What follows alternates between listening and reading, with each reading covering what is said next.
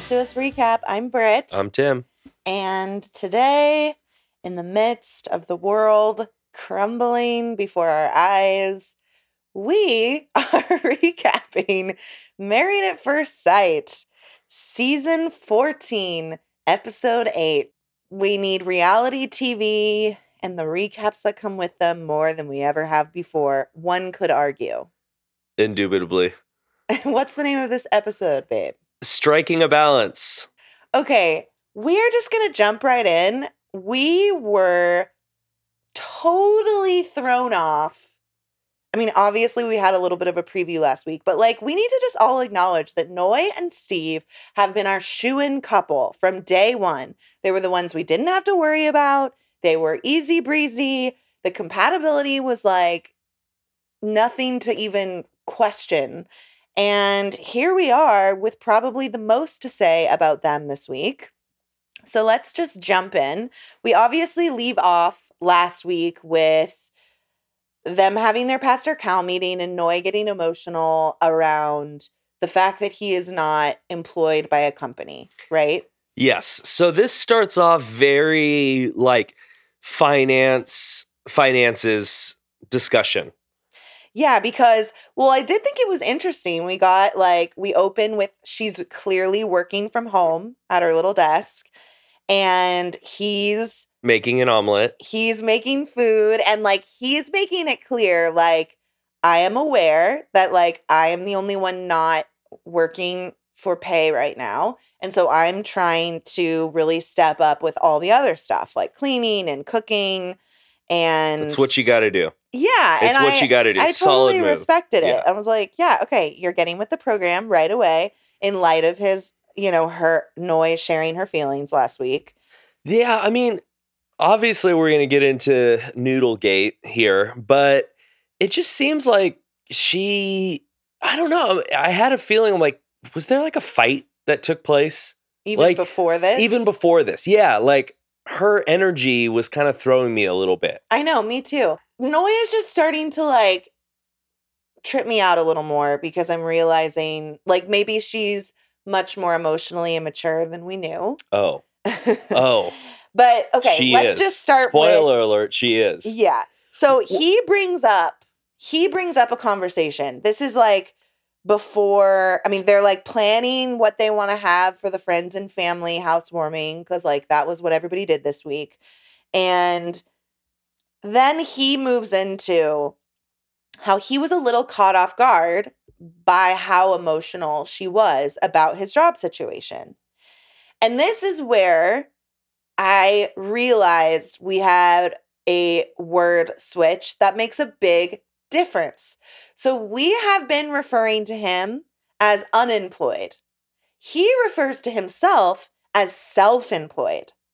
Those are two very different things. The point is, Steve is not interested in being employed. It is a choice, right?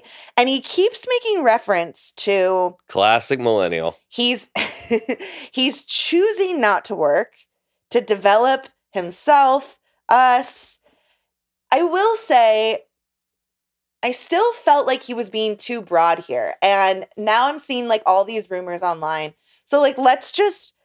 Right away, when I hear self-employed a couple times, and then he makes reference to feeling like she doesn't believe in him. And that was where I all of a sudden was like, oh, you see yourself as almost like an entrepreneur of sorts. You are talking in a way that sounds very confident and sure of the opportunities. And so you're either a sociopath, one of these, all the streamers we're having a con man moment Tinder right swindler. now. Tinder swindler, Anna Delvey show. I just started another one on Netflix the other night when you went to bed. I can't remember what it's called, but it's British, another con situation. Cons abound. Yeah, there's always funny trends like this. You're like, did you guys all talk?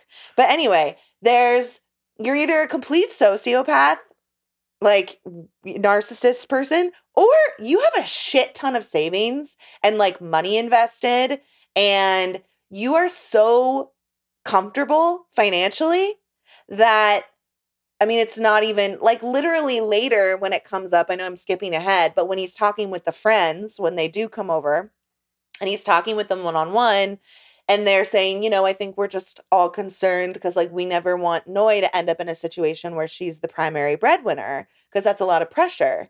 And he's like, oh, that we would never get to that point. And I'm like, okay, this guy has money. He doesn't want to lead with that. People online are saying he's worth like a few mil. I don't know I haven't like dug into how people are getting this theory, but that he is worth millions and he basically hasn't wanted to lead with it because he wants to make sure that the person that he's with is not with him for that. But I'm like, this whole thing is stressing me out because we're getting enough information that I'm getting the vibe like he is much more confident financially than he let on originally. And he just wants to know that she has like blind faith in his ability to like move through the world with them and take care of them. And I'm like, bro, she doesn't know you yet. So she doesn't know the breakdown of like, no, you're not actually technically unemployed. You're self-employed and you're on fucking sabbatical right now because you absolutely can be and can still be the primary breadwinner with what you have on the side. You know? Yes. And this gets talked about in an after party because Steve and also Chris are on after party. And Chris kind of explains he's in the same situation as Steve, like, or was, has the money to be able to do this. Here's my issue with it. And part of me respects where Steve is coming from and saying, if it is true that like dude's actually loaded, part of me respects like, okay, you're not going to lead with that. You want to make sure the person is in here for you, whatever.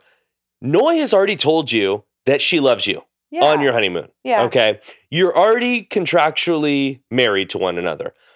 My whole thing with Steve all along is you have not explained enough of what is going on. I know. And this does not, I mean, you don't have to go in and show her a bank statement, but, he says he's like it's trying hard to pull a Joe Millionaire on her.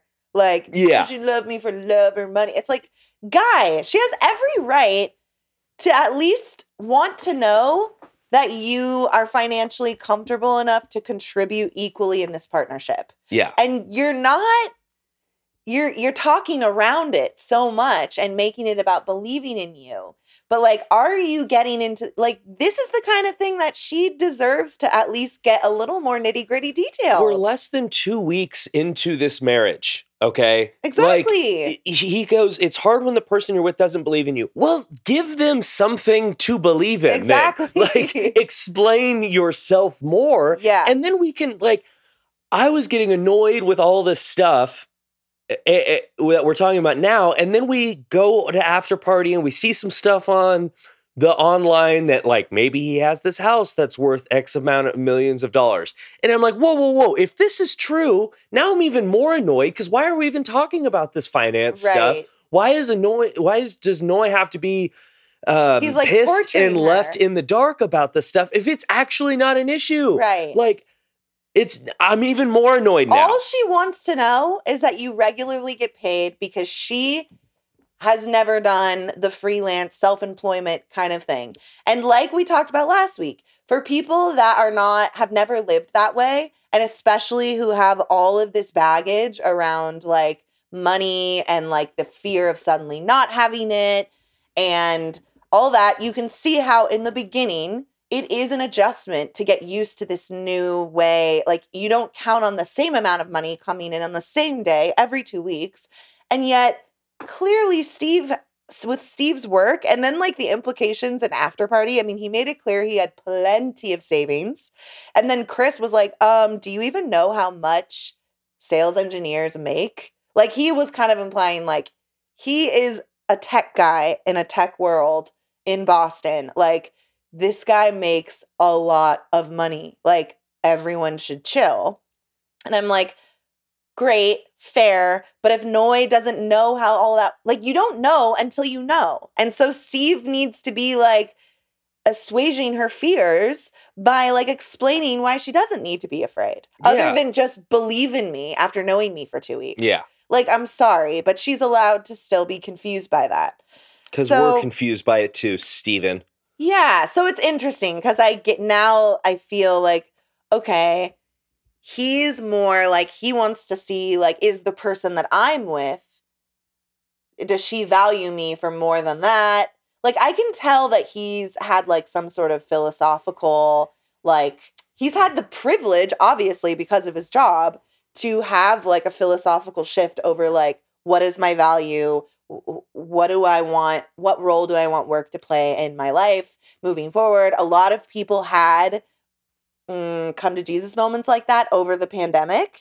And so I think he's more looking like, does she get it? Is she on that wavelength with me? Let me find that out first before I tell her that I'm a millionaire. And I'm like, guy, if she's never had the privilege to even explore this philosophy you're talking about, you gotta like bring her on board with you. And everything that she's shown you since you've gotten married is that she's in love with you and totally into you. Yeah. So that being said, that's a whole thing. That's a thing. But that being said, for the remainder of this episode, I am firmly ensconced in Steve's camp. Ensconced? Ensconced. Yes, that's what I said. I said ensconced. Who can be sure? Well, wait. First, the friends come over. Do we have anything to say about that? Oh, I don't know. Do you have anything to say about the friends coming over? I mean, I just thought it was pretty natural. Everybody seemed like really equally cool and like they got along. And like his friends definitely vouched for him to Noi. You know, like he has a really... But okay, I find it... What do you think of like her conclusion she drew from this? So for me, the friends are like, oh, he has a huge network. Like... There is, like, we have zero concerns about, like, him finding a place to land when this is all over. Like, he's going to be fine. Don't you worry. And then she goes into the interview and basically says that hearing that makes her more insecure because she thinks, like, what kind of person has access to jobs like this and just won't get one? Like, what's wrong with him? And why is he wasting those contacts?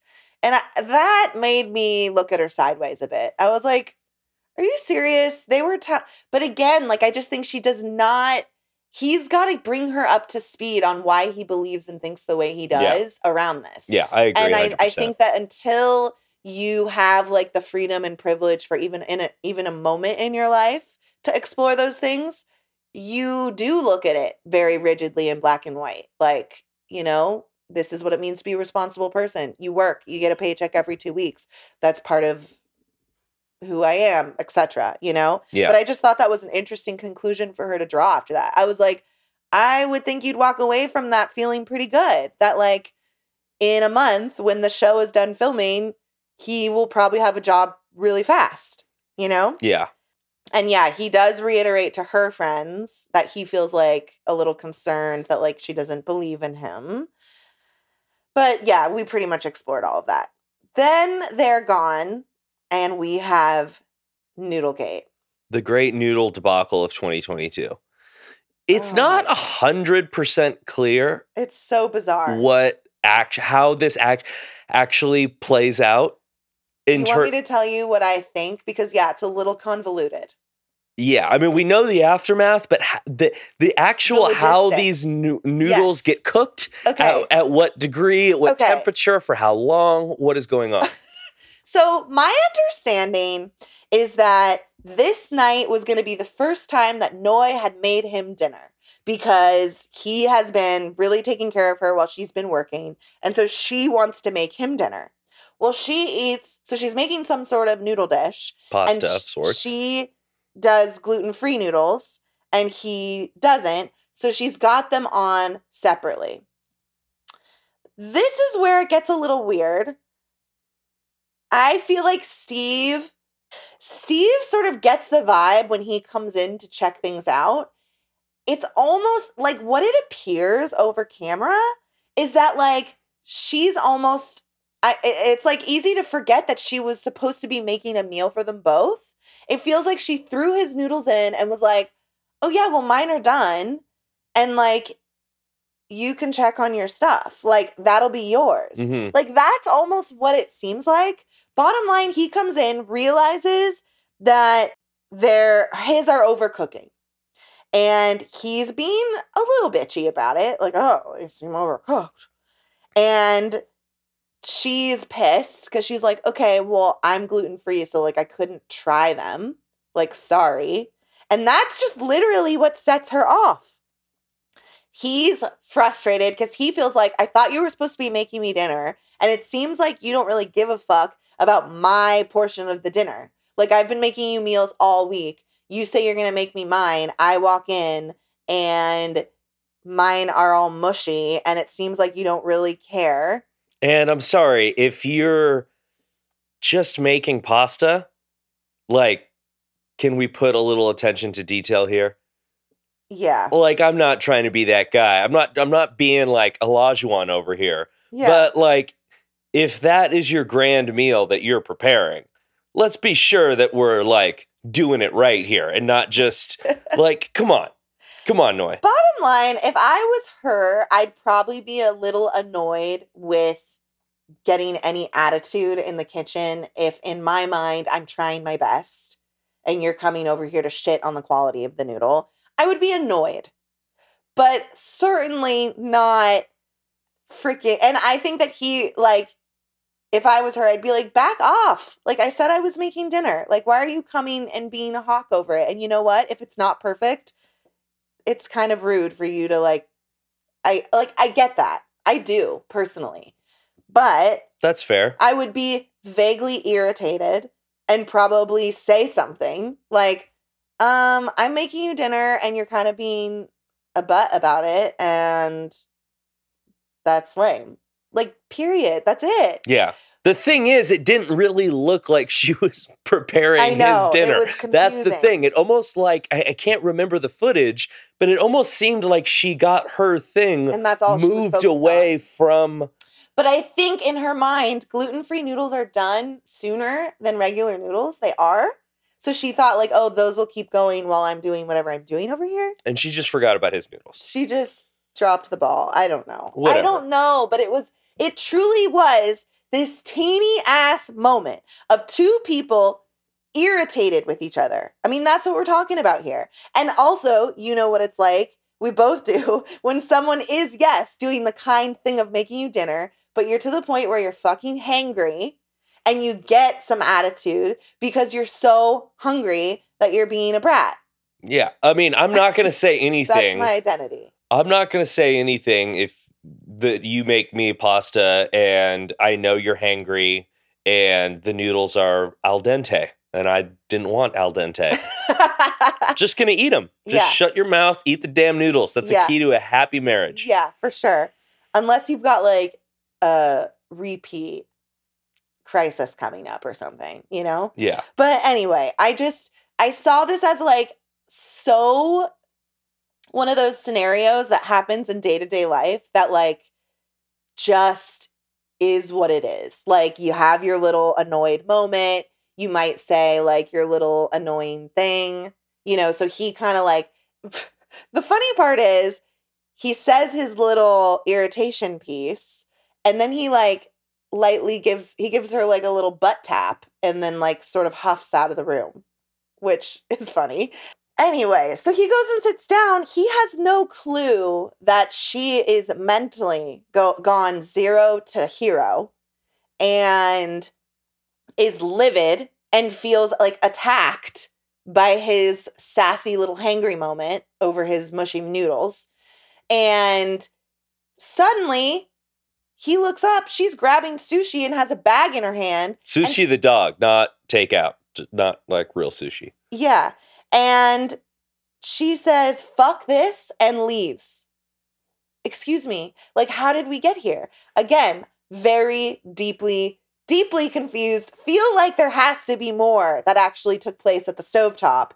But this is just a case of two people that were irritated with each other. And like, again, sure, Steve, you could have kept your mouth shut. Like, kind of a bitchy move. But also, you were hangry. It wasn't your best moment. She could have like literally in 5 seconds been like, honestly, I think that's kind of rude. I'm making you dinner. Sorry, it might not be perfect. And then he'd be like, oh gosh, sorry. Wasn't trying to make you feel that way. So kissy kissy, moving the fuck on. This interaction is the furthest from the furthest from I'm grabbing my dog, leaving, No. and not coming back tonight. Not answering you for 24 hours, sub-posting you on the internet tomorrow, still ignoring your texts and phone calls, not even telling him where you're staying.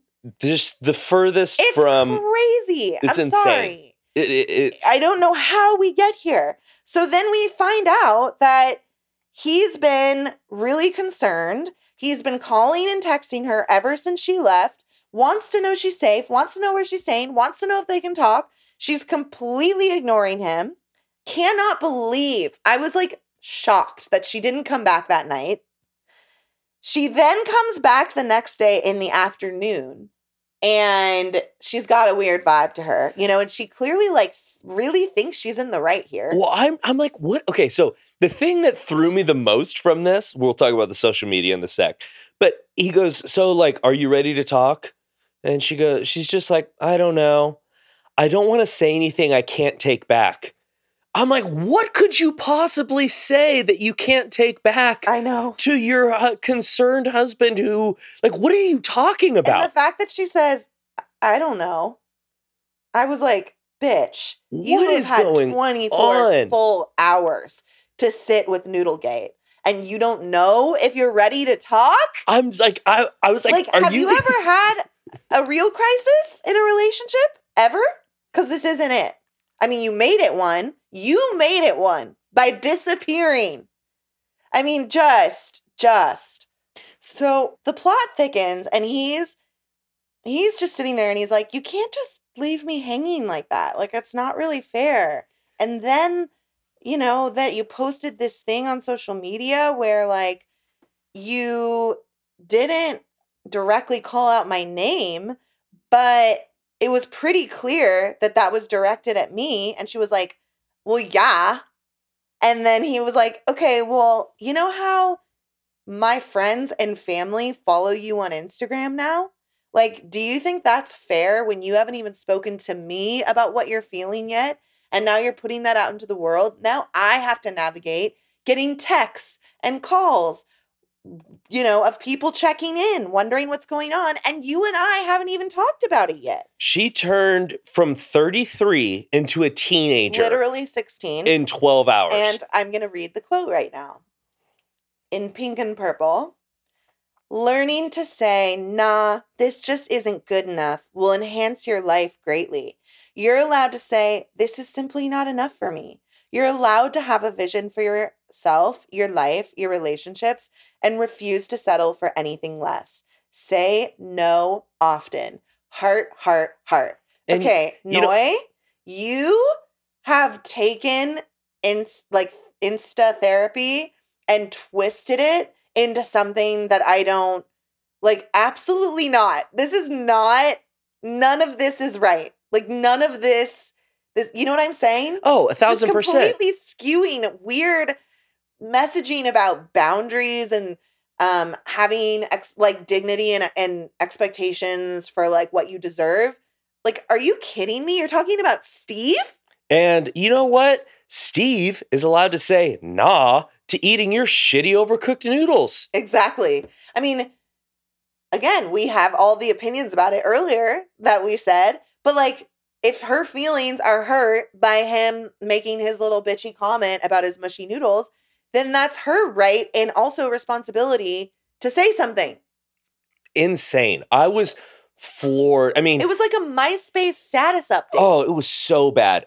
Steve, at this point, okay, bitchy comments aside, night before about the noodles, whatever. From the next day on, Steve's pitching a perfect game. Oh, yeah. He's throwing heat. He's I am mature 1,000%. Like, he acknowledges, I understand how I kind of like came off as mean and how I could have hurt your feelings. I'm sorry for that. However, this is not appropriate, and like drops the hammer. I was just like, I loved it. Oh, Steve was amazing. This is what has happened. This is not healthy communication, and this is not going to work for me. He's like, it's just not fair if at the first sign of disagreement or frustration, you don't even give me a chance to speak my piece, to hear how you're feeling and why, to have your back to say, I'm sorry. Like, you didn't even give me any of those opportunities. And then you put some shit on the internet for everyone. Ugh, I would be so pissed. And she basically, I mean, she just seems so juvenile. But she then explains it was the first time she cooked for him. She felt very put off by him complaining.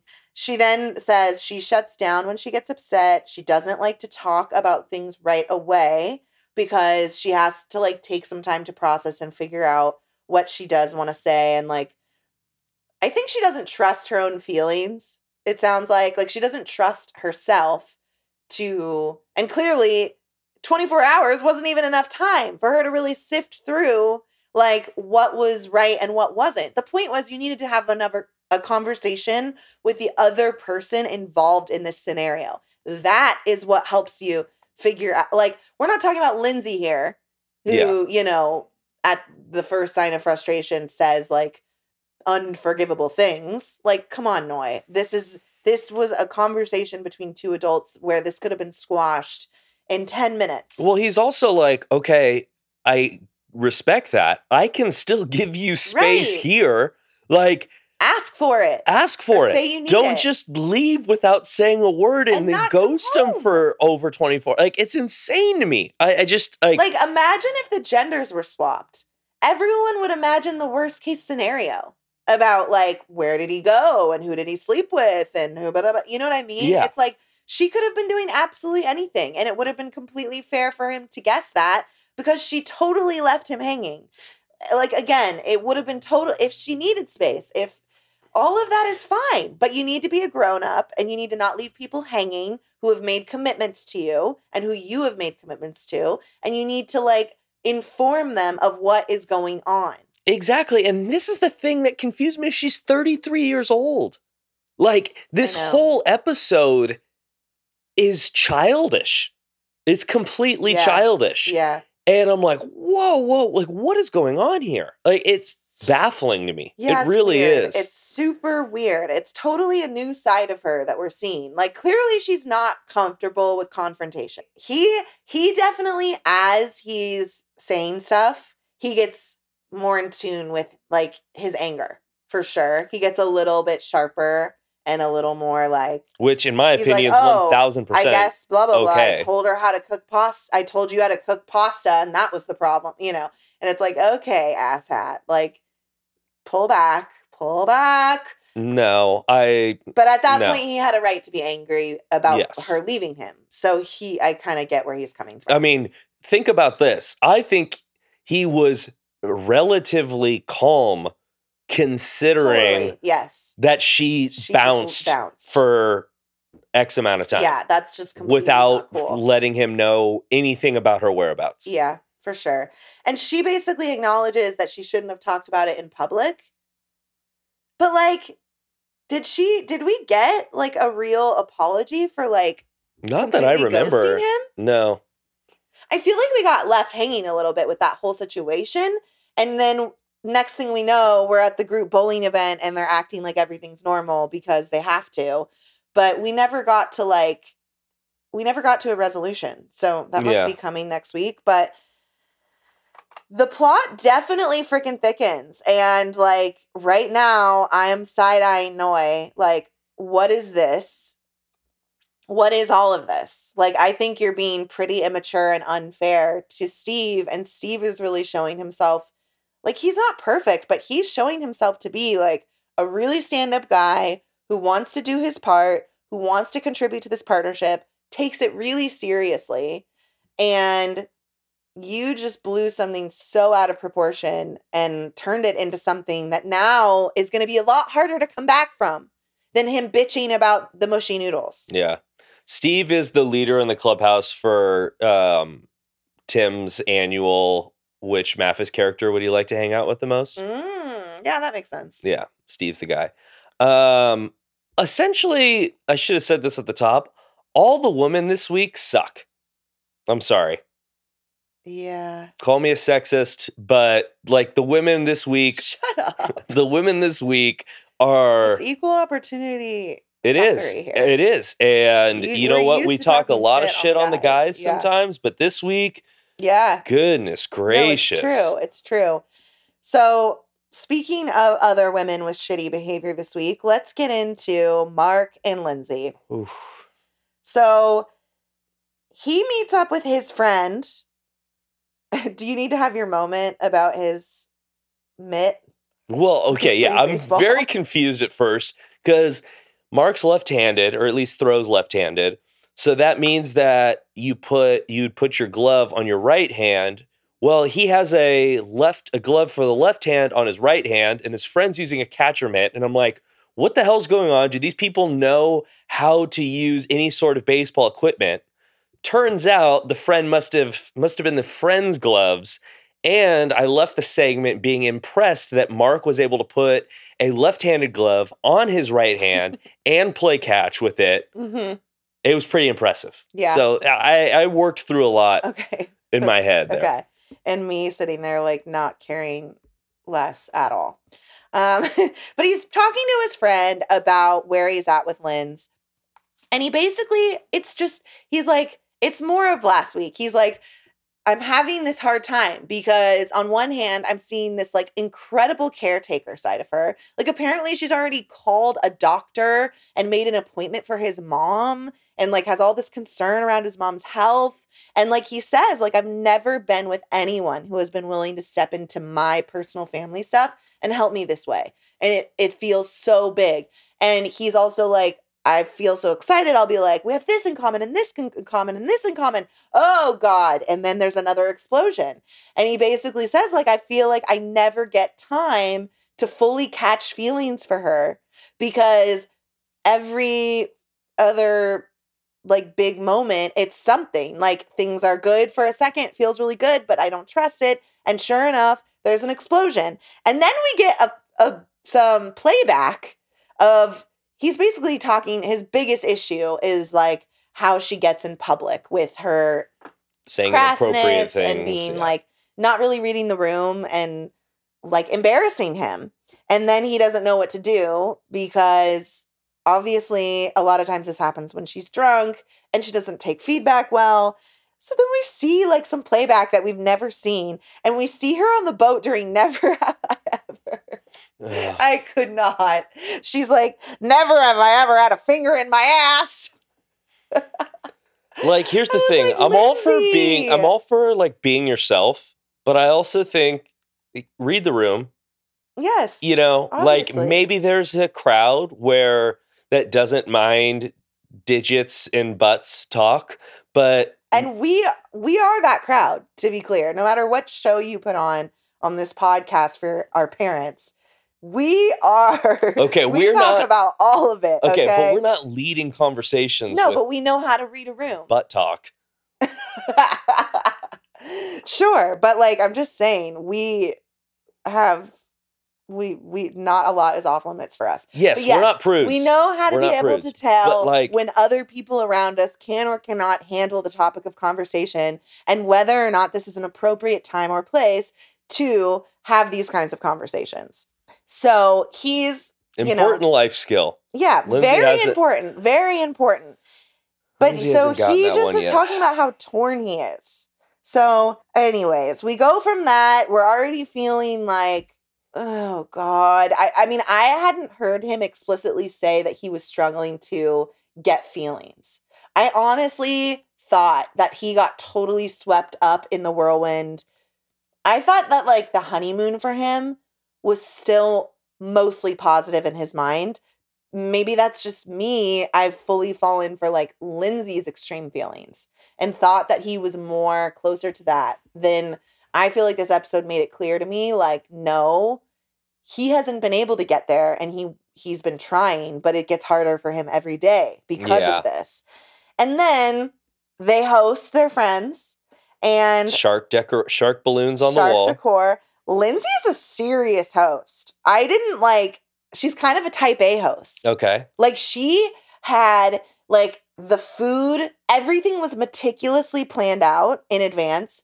The food even it wasn't just like, this is my favorite thing or this will be easy or this will be good. It was like, even the meal was an activity for the group. She's one of those people that loves activities, right? And she likes everything planned.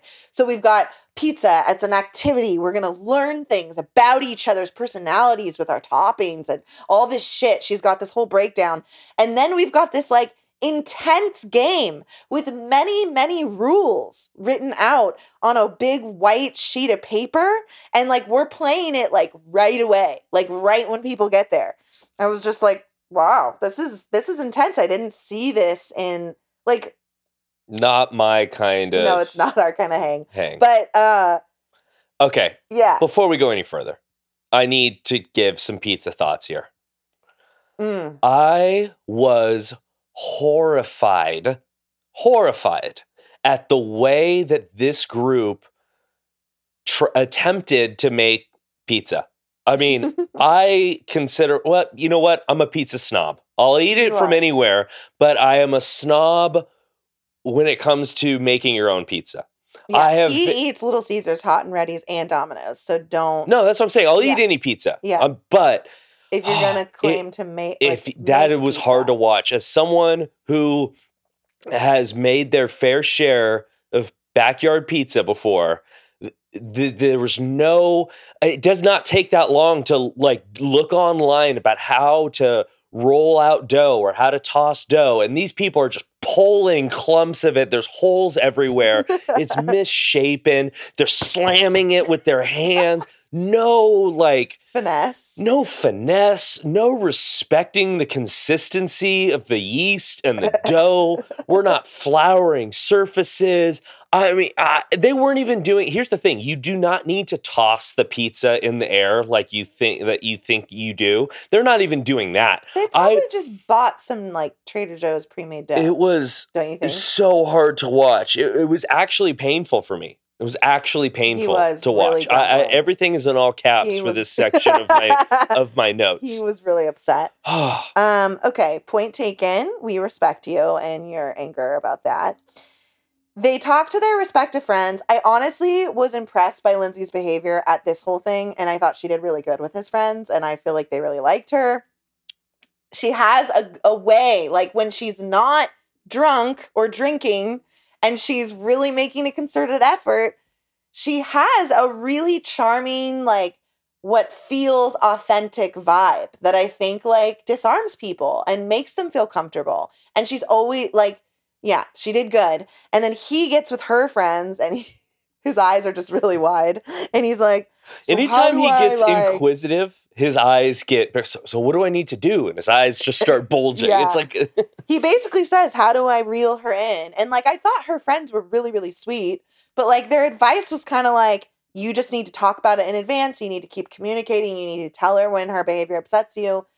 And I feel like he's sitting there like, y'all, I've been trying this like every other day. It's not working. So now we have to fast forward to the group event, the bowling. Okay. We have to talk about a few things. First being Mark had never eaten a taco until 2 days ago. And what the hell? You want to talk about being upset about the dough mishandling?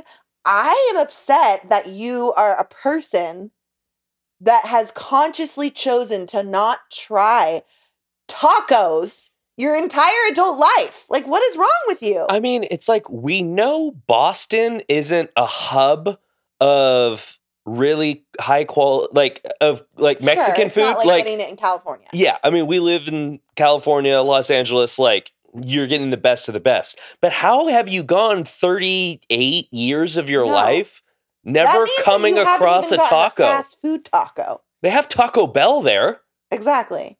Which is like its own food group, like their version, but it's like, you haven't even done that, Mr. Goldfish, at night in bed. Like I think he might take the whole like kindergarten palate thing to like the next level. But I was at least relieved that he enjoyed the taco. Yeah, that was just that's bizarre. important.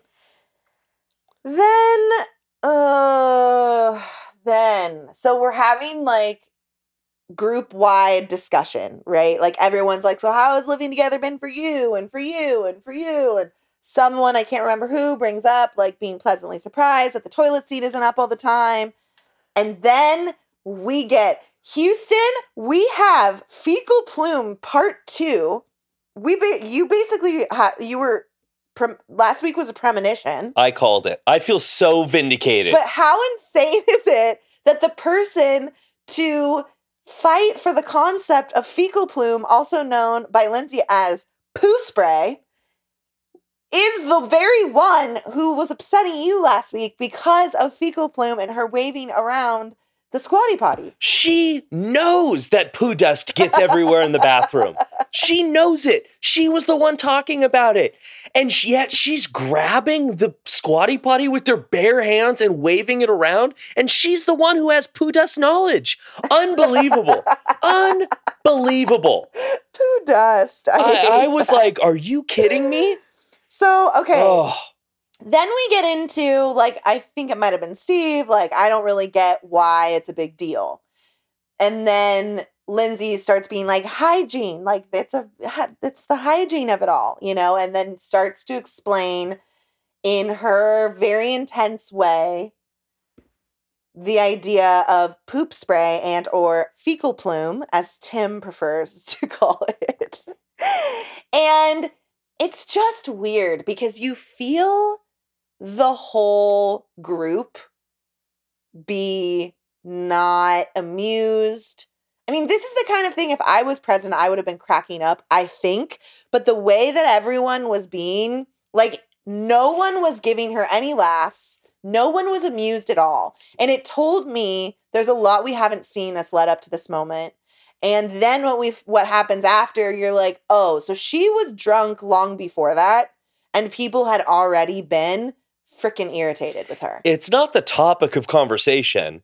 It's her personality and what she was doing leading up to this, right? So, like, yeah, everyone's like not amused by your, toilet seat, your toilet talk, but she was cutting people off. She was interrupting people. And it was already like, oh, here we go again. Yeah. Yeah. She's laughing at Alyssa, talking about, like, crying, my God, about. Right. So she's rolling her eyes at Alyssa when Alyssa takes her moment to feel bad for herself. Then we get to, so Jasmina is talking about, they're trading off, talking about their time with Pastor Cal. Jasmina talks about how Pastor Cal ripped them a new asshole, but it was really good for them. And how much they've learned about dealing with conflict together ever since. And then Lindsay decides she wants to contribute. And she's like, what's that quote that someone said? You can't have true intimacy until you have conflict first. And then she kind of goes on a little spiel about that and why that makes sense to her. Katina is rolling her eyes at her. Lindsay catches it and says, why are you rolling your eyes at me, Katina? And then Katina gets super sassy. And we've known Katina has no patience. She's been frank since the honeymoon. We're not going to be best friends. I will do my best to be cordial with you. But, like, you're too much for me, period. And it's like, you can have an opinion about that, but there is something to respect about how direct she's been about it. Like, this isn't going to change. Don't kiss my ass. Like, just stay away from me.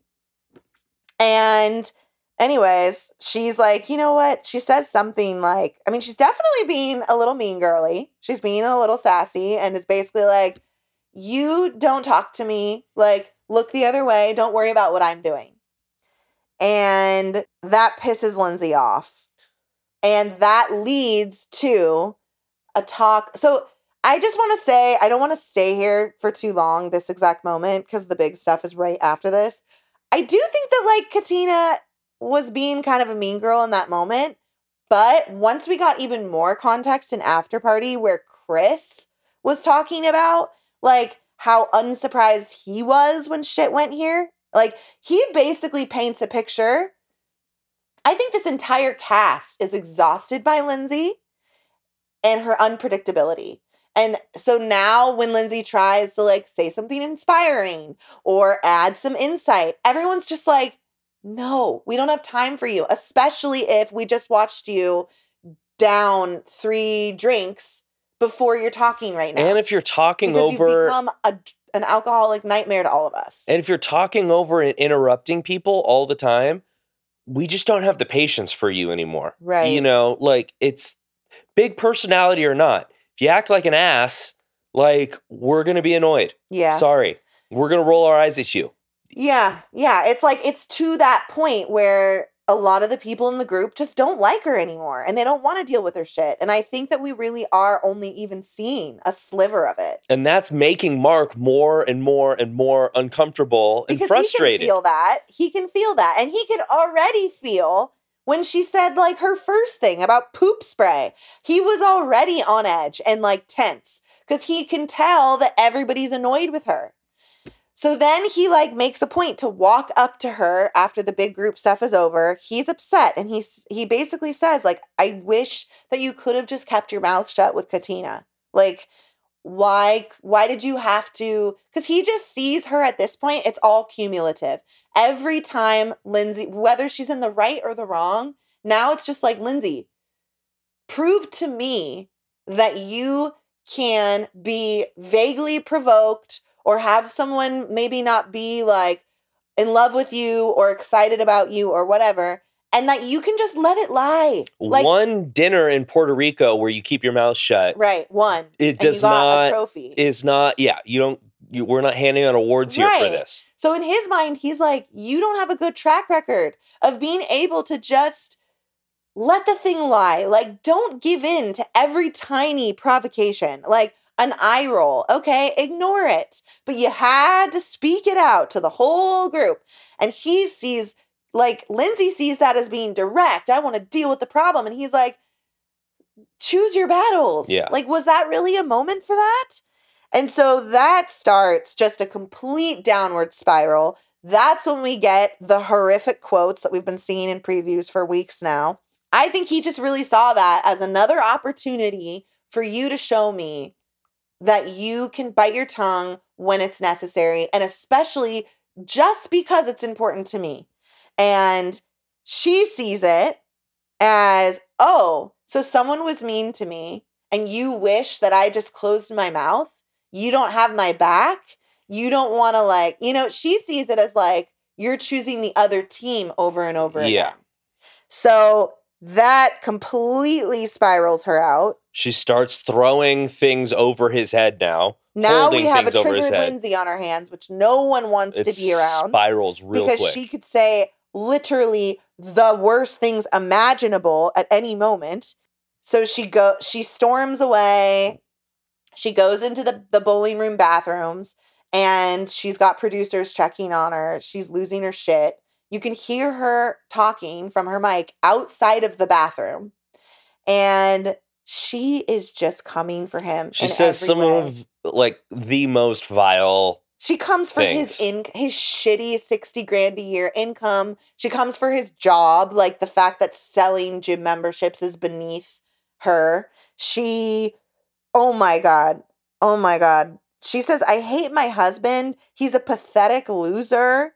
She says, the least you can do is make me come.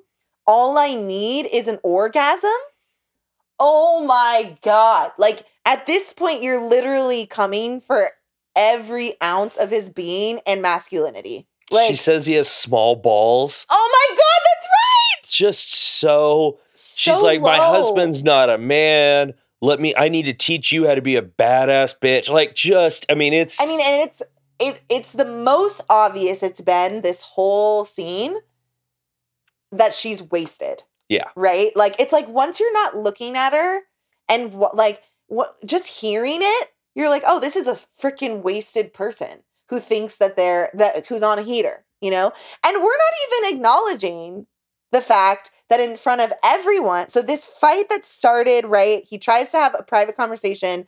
I'm frustrated with you. Why couldn't you let that go? She turns it into, you don't have my back. Wow. Blah, blah, blah, blah, blah. Once you lose me, you've lost me forever. All that bullshit. Yeah. And then she, in a way that everyone can hear, goes, so he starts to walk away and she's like, oh, go call your mom, see if she lets you in. So low. So low. Like, are you kidding me? And now I understand why he said have another drink, because everyone was done with drunk Lindsay by this point in this specific night. It wasn't like he just pulled that out of his ass. She was already drunk and everybody knew it. And everybody was nervous. And that's all before we hear her in the bathroom say all of these wretched things. And meanwhile, he's outside the bowling alley with Chris, which, like, bless this little duo. And Chris is being, like, really sweet and there for him. And he just says to Chris, like, I can't do this. I can't fall in love with this. I don't have room to fall in love with her because every other second there's another thing exploding. And then it gets to the point where they literally can hear her screaming in the bathroom from outside the bowling alley. And he's like, oh, yeah, that's her.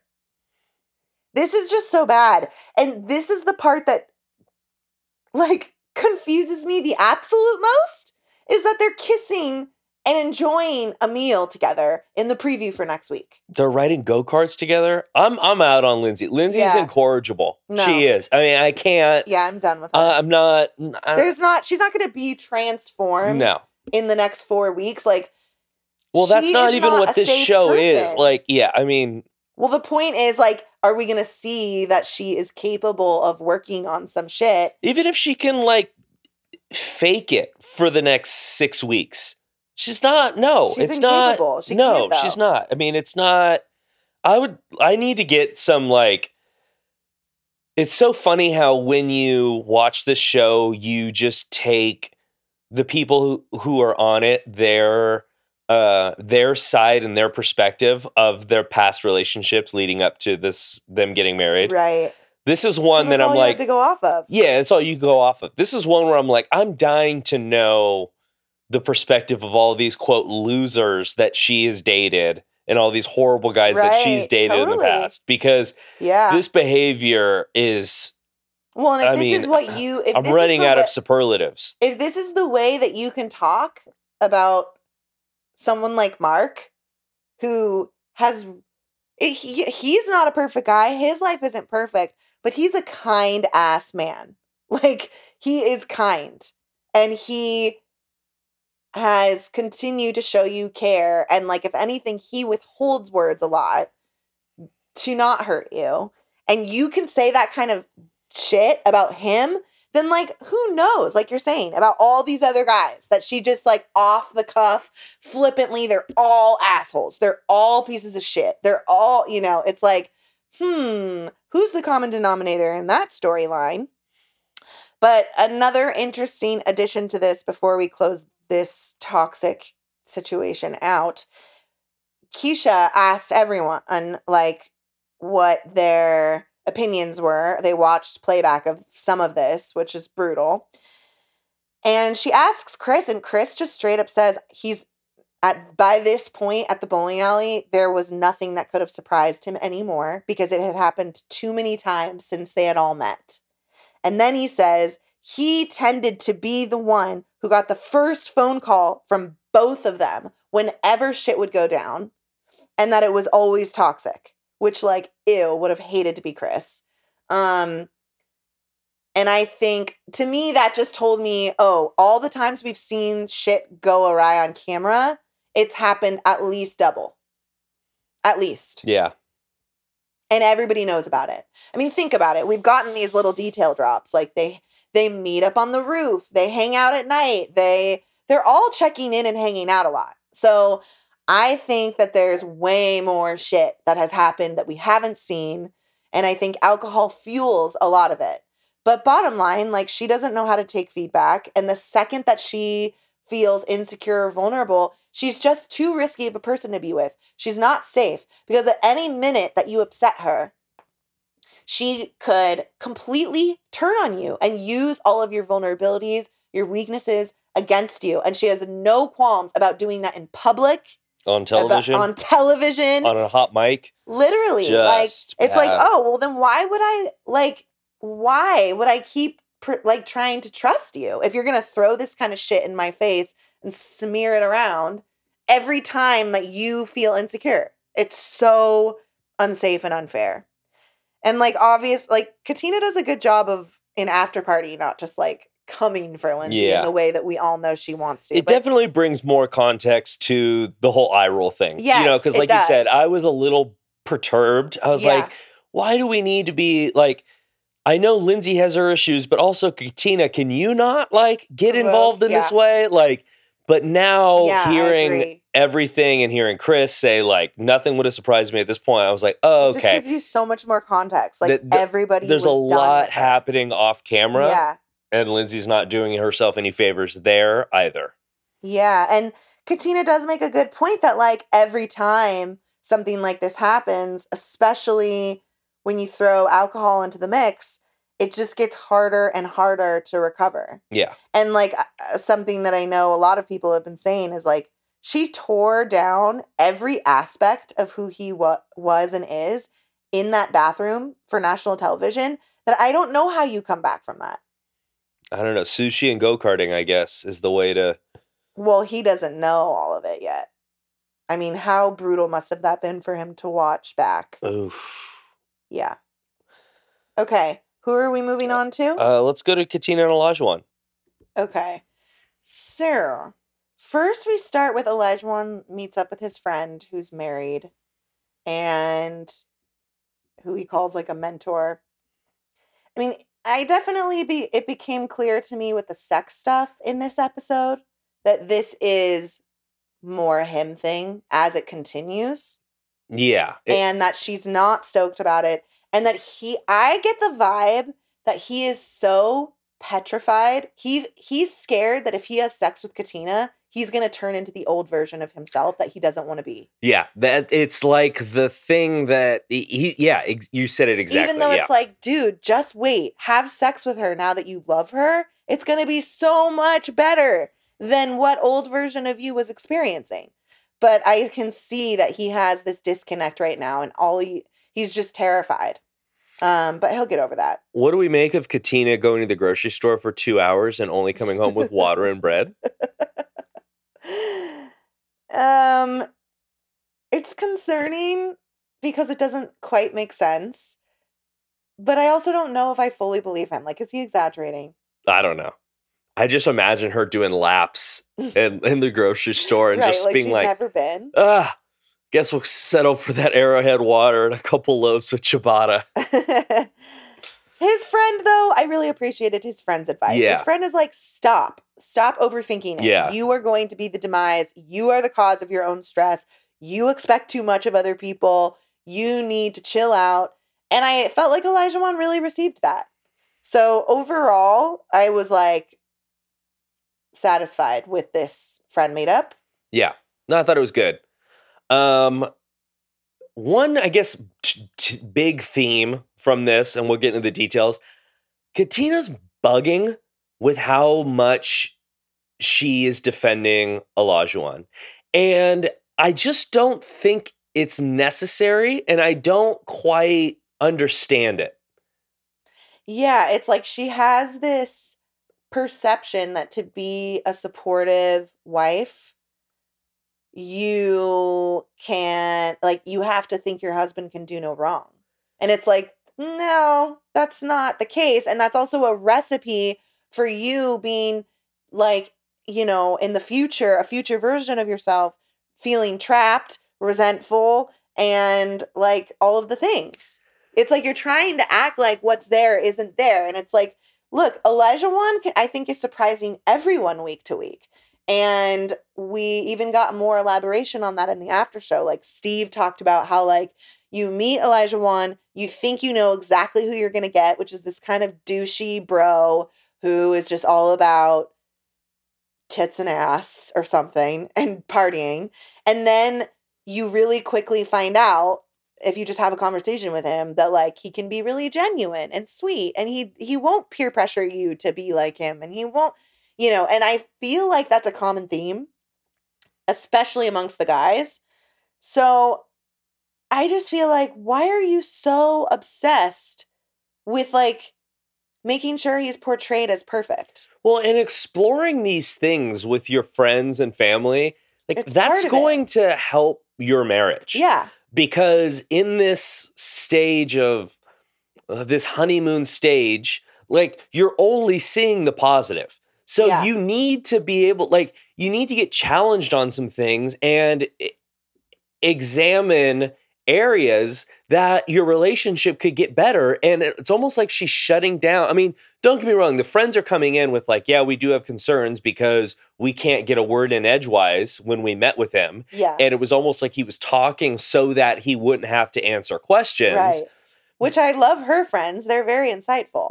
Exactly. But I'm like, you don't need to, they're Just here to help listen. you out. Like, they're here to help you Yeah. out. Like, it's not, I don't know, it was just really bothering it from the housewarming to meeting with the friends individually to all these different things. It's like, She's she very can't, defensive of him. yeah. She's very defensive and protective and can't quite, like, it's like she doesn't feel comfortable just being like, yeah, he can come off like that, but I promise you there's more there, dabba dabba dabba da, you know?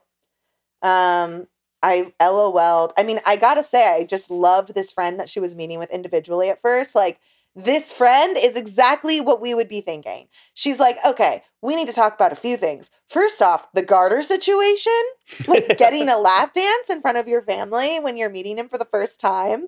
Can we talk about that? I was like, yes.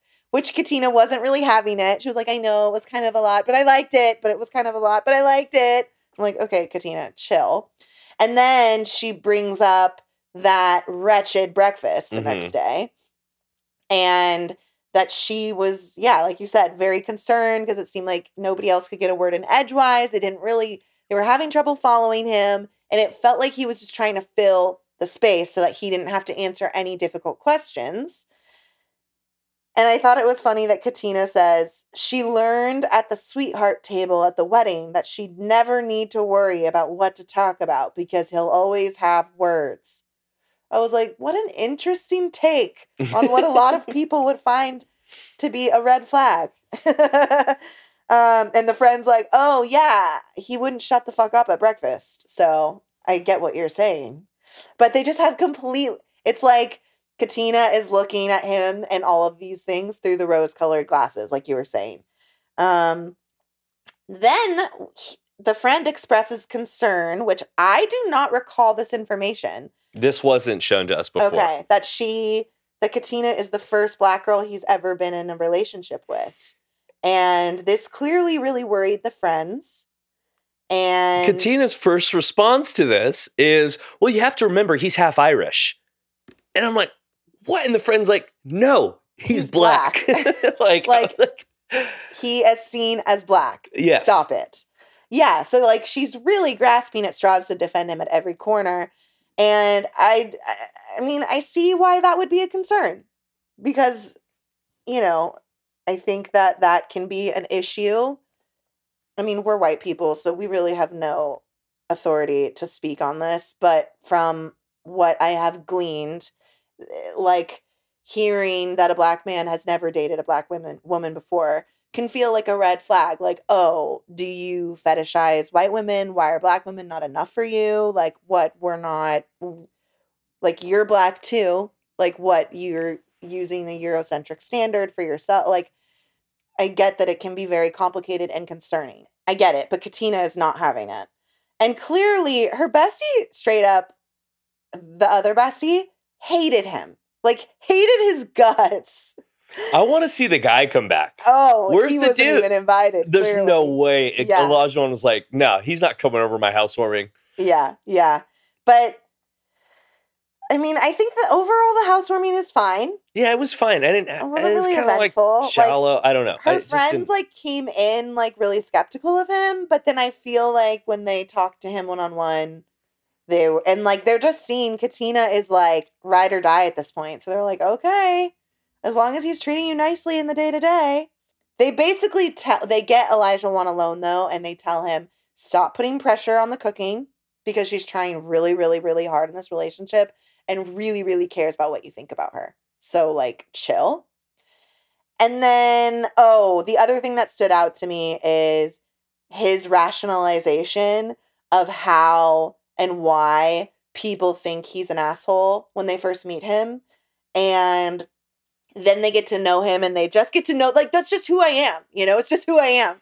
And I was like, Alej, this is not this is not like, you are not stating your case, like, in a good way. Like, wait, so people just learn that you're not just an asshole and this is just who you are. Like, this is not, no. We're not explaining this correctly. You're not helping yourself. And then I did think that, like, was I misinterpreting this? She was talking to his bestie, who we had already seen him meet up with. And again, I feel like she's not being fully herself with him. I feel like she's still in, like, performative wife mode right now at this stage in the game. I mean, she's made it clear that, like, it's a lot to be with someone on 1,000 all the time. And that she's not happy about the sex stuff at this point. But I still feel like, in general, like, I'm like, are you telling him that behind closed doors? Like, I just feel like she's too worried about keeping him into her at this point, that she's not maybe being her full, honest self. Anyways, I don't feel like the time with the friend is that insightful, but then he brings up, like, conflict, and, like, doesn't he say some stuff like he could seem really aggressive, right? Like, just pops off, but then, like, you realize he's not. And she was like, yeah, totally. I'm like, I mean, like, I don't know, did I just notate that wrong? Yeah, but it felt like, why are we just like, that would not make me feel good. Next week, it seems like we're getting some conflict here. With them. I need some conflict. Like, I'm rooting for them. Like, they're both being real. I'm rooting for them. Don't get me wrong. Yes. And I'm not, like, rooting for conflict's sake. I'm rooting for conflict because I need to get, like you said, I need something real here. What's going on? Everything is the rose-colored glasses. Everything is I'm defending my husband 100%. Yeah. You know, I don't need someone to, like, totally wrong someone in an unmistakable way. But let's hash what's some going shit out on here? Like, let's go back and forth a little bit. Let's get some tension, because right now that's the only way that you guys are going to get closer. That's what I'm saying. And more comfy being your authentic self, especially when the camera's late. That's why I made the comment about, like, I felt like the whole housewarming just was kind of, like, shallow and boring and, like, I'm not really getting anything here. Yeah. Anyway. Yeah. But compared to other couples, they're kind of doing really good. Yeah, they are. Maybe the power rankings will reflect something like that. Well, and speaking of good couples, I do feel like Michael and Jasmina have made some prog. Definitely. Like, they really took what Pastor Cal said to heart of, like, let's start fresh and let's leave the past in the past.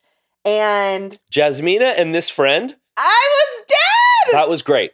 They were great. I love this friend. She was just clapping back at everything. Yeah, but in a perfect way. This friend is my style of like diplomatic confrontation that's coming from like a loving place. Her friend knows how to to say what needs to be said, but keep it light. Don't like lay it on too thick. Like, I just thought the whole thing was great. I loved there was a few nuggets. She said something about, when Michael talks to me in this tone, and the friend's like, you don't like any type of tone. Her friend goes, oh no, you don't like any tone. And she's like, exactly. Her friend's like, girl, like, I mean, you think everything is a tone.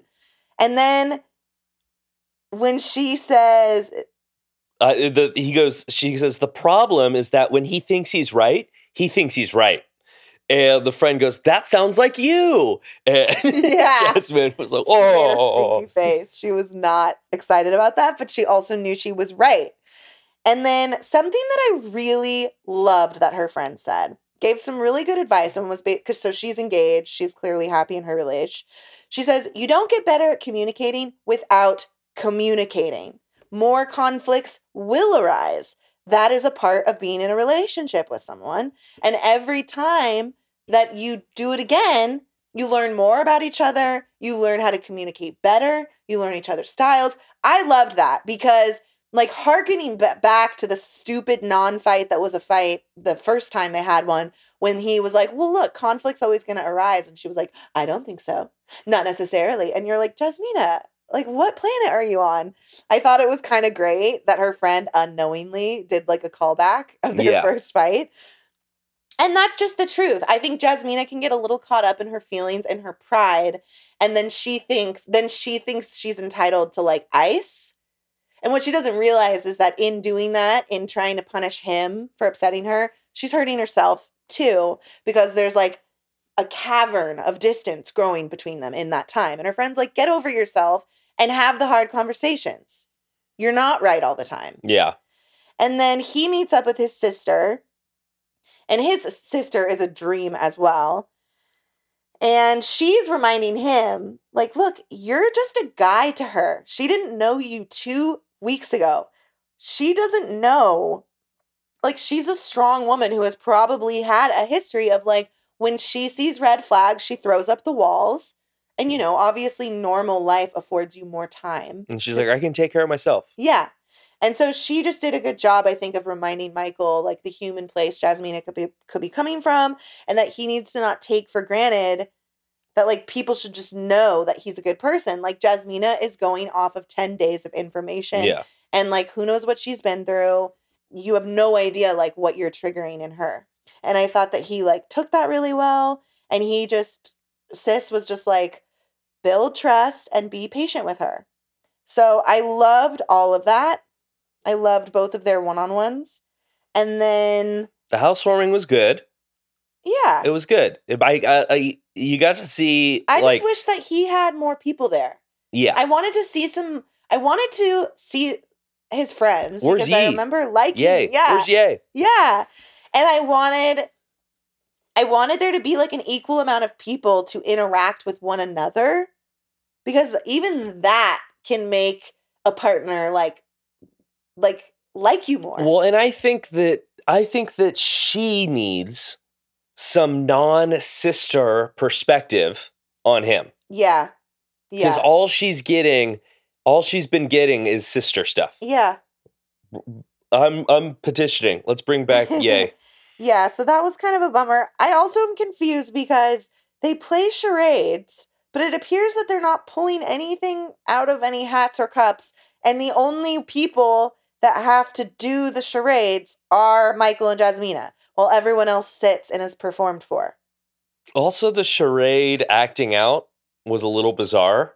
It was like, wave your arms in the air, and someone's like, a skydiver. And they're like, you got it. Like, it was just like, you know how when you play charades, like a setup scene. Exactly. You know when you play charades with kids and they start acting things out, and you just get, and you're guessing, and they go, yeah. Like, it takes them a sec to think, and they're like, yeah, I guess that was what I was doing. Mm-hmm. Like, that's kind of what the scene like. Yeah, it just seems bizarre. staged. I was like, this doesn't feel like an organic gameplay. Yeah. But it was Michael's also cute personality to just watch them be silly. Yeah, their personality's coming out. They're competitive. Yeah. I just feel like this is the first time that I have watched a whole episode of them as a couple where, like, they were mostly smiling at each other. And it was really nice.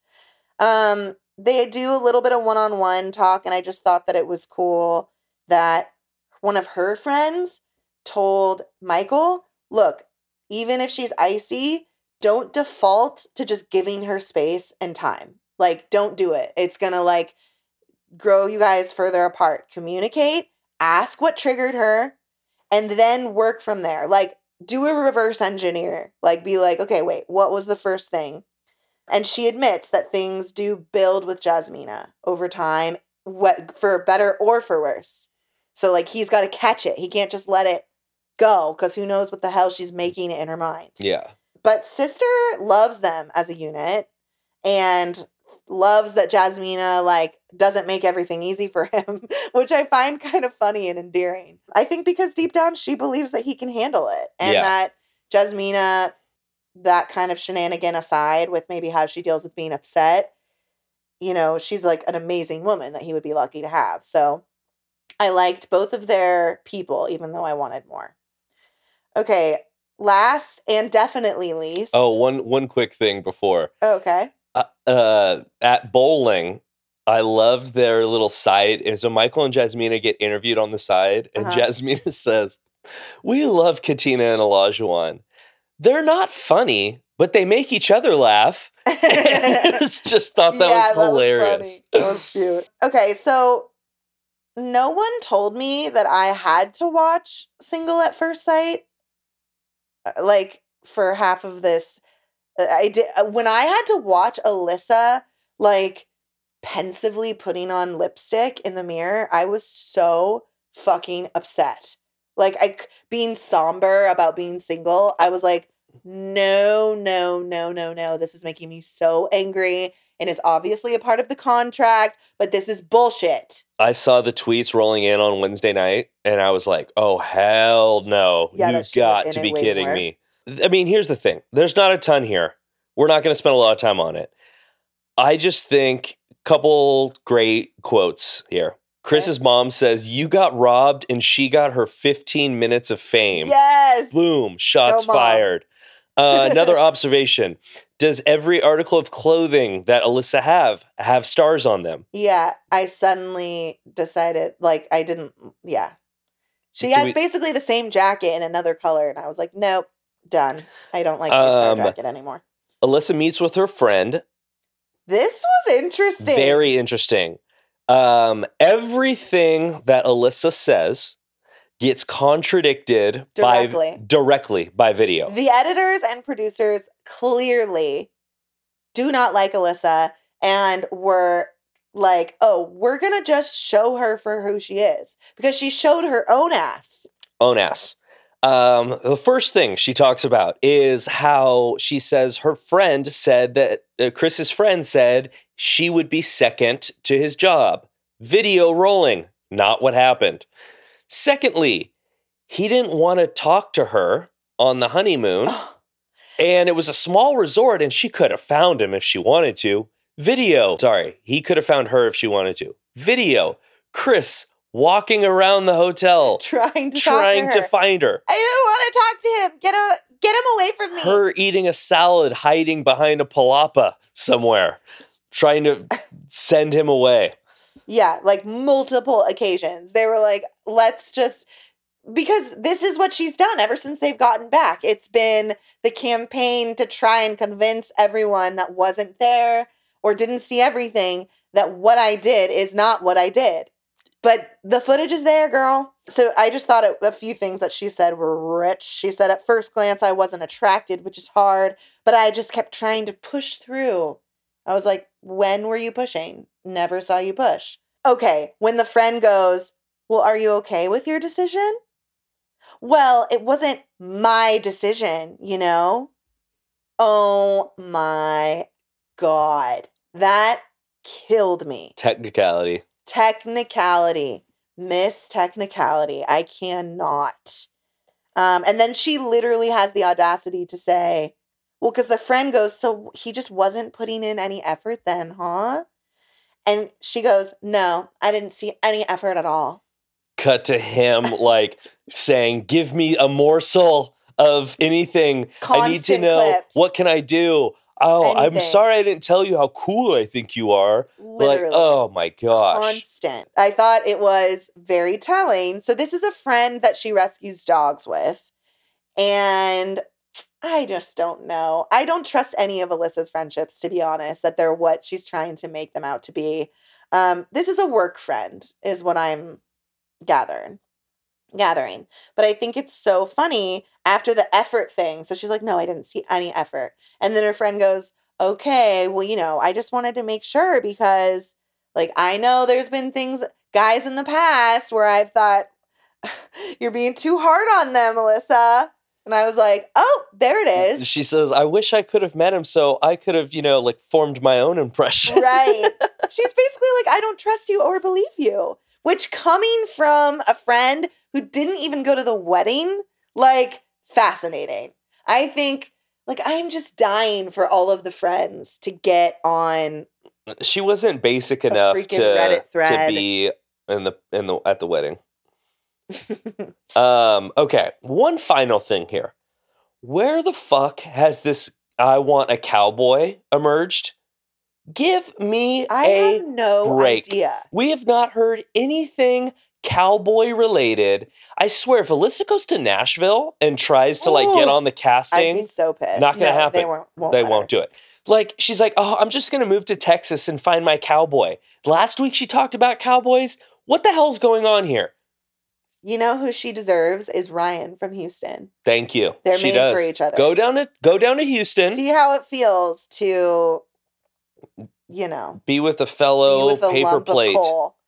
A lump of coal who, I guess, whatever. Yeah. Just. There's your cowboy. Yeah, they're made for each other. She should go find him. So this was an interesting week. We brought people's lives together. We for the first time post-wedding, we're having friends meeting friends. We're trying to integrate lives more, and shit's getting more real. And yeah, overall, like you said, I found myself, interestingly, and rarely this happens, but kind of like disappointed and put off by a lot of the women for totally different reasons. I think the person I was least annoyed with was Jasmina. Yeah, I agree. Okay, let's hear your rankings. Okay. Number 4, I Oh, have God, 4. Mark and Just make Lindsay. Okay. You can't be anywhere but last when you're saying the things that came out of her Yeah, mouth in the absolutely. background. Number 3, I have Jasmina and Michael. Okay. Number 2, Steve and Noy. Okay. Number 1, Katina and Olajuwon. That makes sense for this week. I do think that Steve and Noy are now like, you know, competing to drop further, like depending on what happens, but it is their first. Here's the thing. Everyone's in a new spot this week from where they were last week. So, spots have been shifted, even slightly. Okay. Yeah. Steve and Noy have a little too much. Goodwill built. Have too much built, and Yeah. Jasmina and Michael don't have enough built Yeah. yet. I really wanted to put Jasmina and Michael too. I'm on a roll. I'm on a heater with these power rankings, baby. You are. You're doing really well. Okay, everyone. Well, we hope that you have as lovely as a weekend as you can, that you find some respite, some time to just be distracted, to have some fun, to chill and take care of yourself, whatever you need. Thank you so much for listening this week.